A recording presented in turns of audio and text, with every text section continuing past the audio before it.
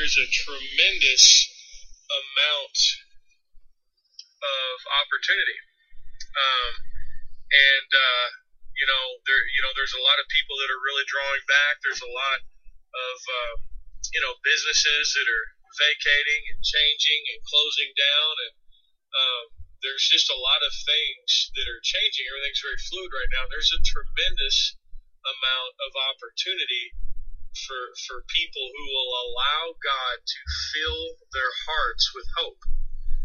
He's the God of all comfort. He's the God of hope. He wants to fill your heart with hope so that you are looking for opportunity. You are looking to move forward. The Bible says, seek and you shall find, knock and it shall be opened unto you. There is an element of us moving forward. There's an element of us taking the initiative. Jesus, his work has been finished for over 2,000 years.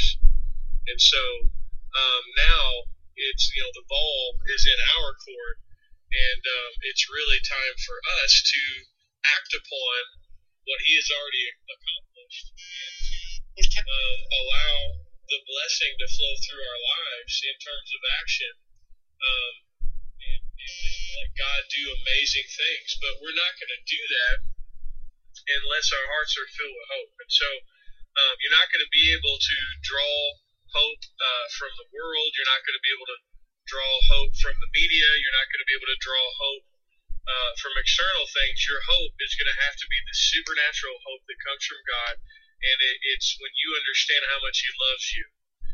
God's love for you paints your future bright, regardless of what the headlines are saying. Jeremiah 29:11 says that God knows the thoughts that he thinks towards you, that he has a future for you and a hope for you, planned for you.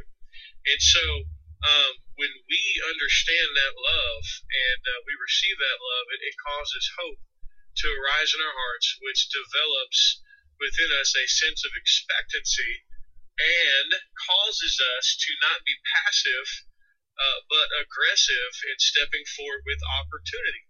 And so that opportunity can take a lot of different forms. It can take ministry forms, moving forward with ministry, moving forward with what God has placed on your heart. In a time when everyone else is paused, you don't have to be paused. You can move forward. And or maybe it's a business thing that God has placed in your heart. And you see a lot of other folks drawing back, but God's placed a desire in your heart concerning business.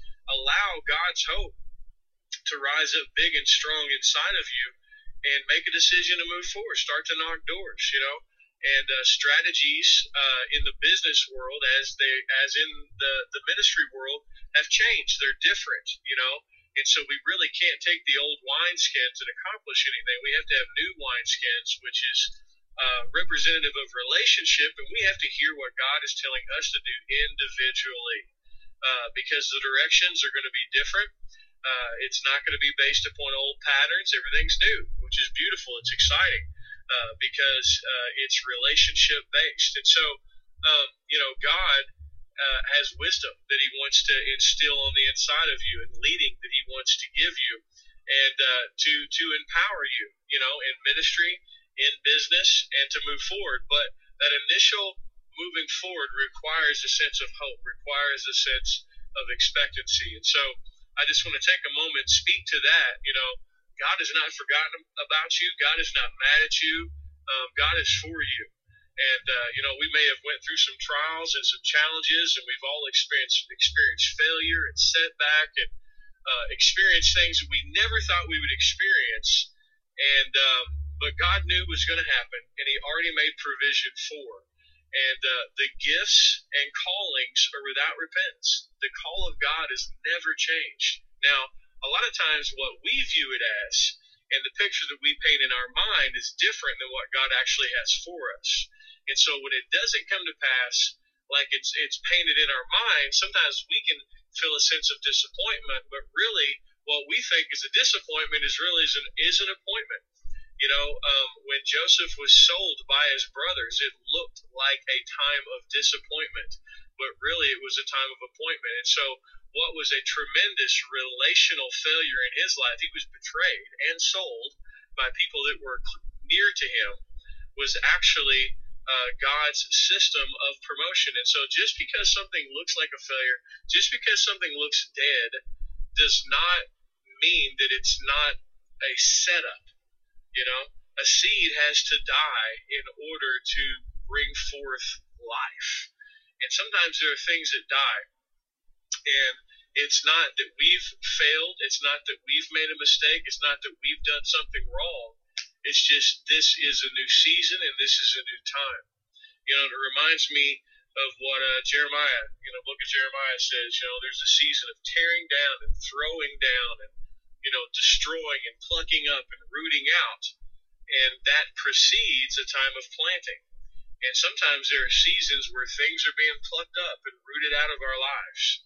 And it's not because God's taking something away from us, but it's because God is actually preparing a place for us in our hearts that is actually the dream and vision that He has for us. And so I just want to encourage you in that. The plan of God has not changed. Just because there are dips and curves in the road and challenges doesn't change that. And so be at peace with that. It's also not your job to bring it to pass. The Bible says that He will complete the work that He first started in you.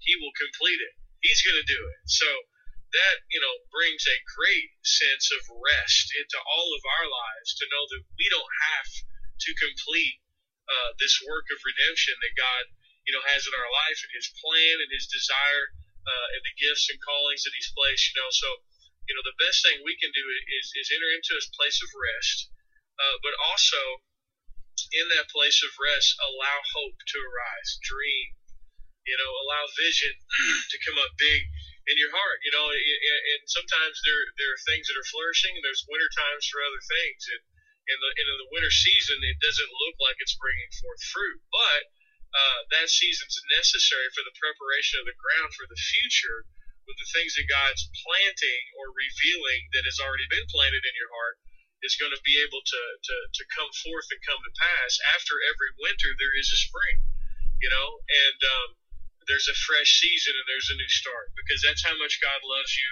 That's the plan that He has for your life. And it may look different for different people. It may, the track is different, but the heart is the same. And the heart is a loving Father that wants to give you a good life here on earth, and wants to create days of heaven on earth for you and your family, because He loves you so much, and also because He wants your family to be a light that shines and shows people Jesus. And so, a safe place, a very safe place. I thought that guy was going to hit me. That guy was pulling out right there. I thought he was going to hit me. He was distracting me from preaching, but praise God, he did not hit me, so all is well. But, that place of hope and that place of expectancy leads us and spurns us into a place of action, which allows us to move forward, which allows us to take advantage of the opportunity that's ahead of us, because there's tremendous opportunity, I believe, for believers in the time that we're living in. God wants to prosper you. God wants for you to flourish. God wants to protect you. He wants to keep you. He wants to deliver you. He wants to heal you. His heart towards you is absolute salvation, and that's the season that He has for your life, and that nothing that's happening externally in this world is going to change that. So that's what I kind of feel like the Lord's doing right now. That's the work. That's the expectancy, and that's pretty much just an overview. And so, in a practical sense, what does that look like? Well, it may look like going back to school. It may look like stepping out in ministry and inquiring about serving, in a local church or a local body. It may be starting a business. It may be putting in an application for a job. It may be, it's a lot of different things. But in all of our lives, there is a next step. There is a moving forward. And moving forward looks different with hope than it does without hope. Because, man, when there's an absence of hope, moving forward looks more like a shuffling of the feet with the head hung low.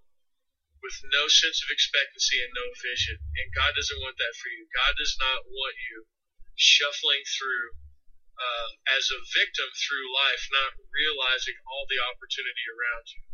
And so his heart is to reach out and to lift up your heart and to restore that sense of hope, so that when you're moving forward, you're not shuffling your feet, walking with your head hung low, but you've got your shoulders back, you got a spring in your step, you're moving forward, you're moving confidently, and you're looking for the blessing of the Lord. You're looking for demonstrations of God's love in your life, in the life of your family, life of those around you, and you have an expectancy for good, which is hope, which is the word elpis in Greek, and in the Hebrew, of course, means that cord tied around something and drawn to you. That's what biblical scriptural hope actually means. It's more, it's powerful, it's a force. And so that's the word picture in the Hebrew. And so God's like, look, I want to lift up your heart so you're drawing good things into your life, expecting good things, and it's so important to not base your expectation upon your own personal victories or shortcomings. If your expectancy about God's blessing is based on you, then you don't understand the new covenant yet. Because the new covenant is actually saying to you that your expectancy should be based upon what Jesus deserves and what Jesus accomplishes, because that is what he gave you as a gift. He that knew no sin became sin so that we could become the righteousness of God in him. Jesus gave you his righteousness as a gift and took your sin upon himself. And as a result of that, that means that now, under the new covenant, you are entitled to all that that righteousness deserves. And so when you come to the throne of grace, when you come to God, you don't come based on your own self-righteousness, your own filthy rags, your own works, good or bad. That's old covenant mentality, and that's not where faith really flourishes. You come based upon Jesus and only upon Jesus. That's the way you come. And when you come boldly to that throne of grace, looking for help, expecting deliverance, expecting change, expecting love, because your expectation is based upon Jesus and his obedience. And that is a facet of the beauty of the good news. That's just another facet of that jewel that is the gospel, is that you can expect blessing that you did not earn and you did not deserve based upon your own conduct, but you could expect blessing that Jesus deserves. And so that really is the foundation of your faith, is that reality, because that's the place where faith and grace meet.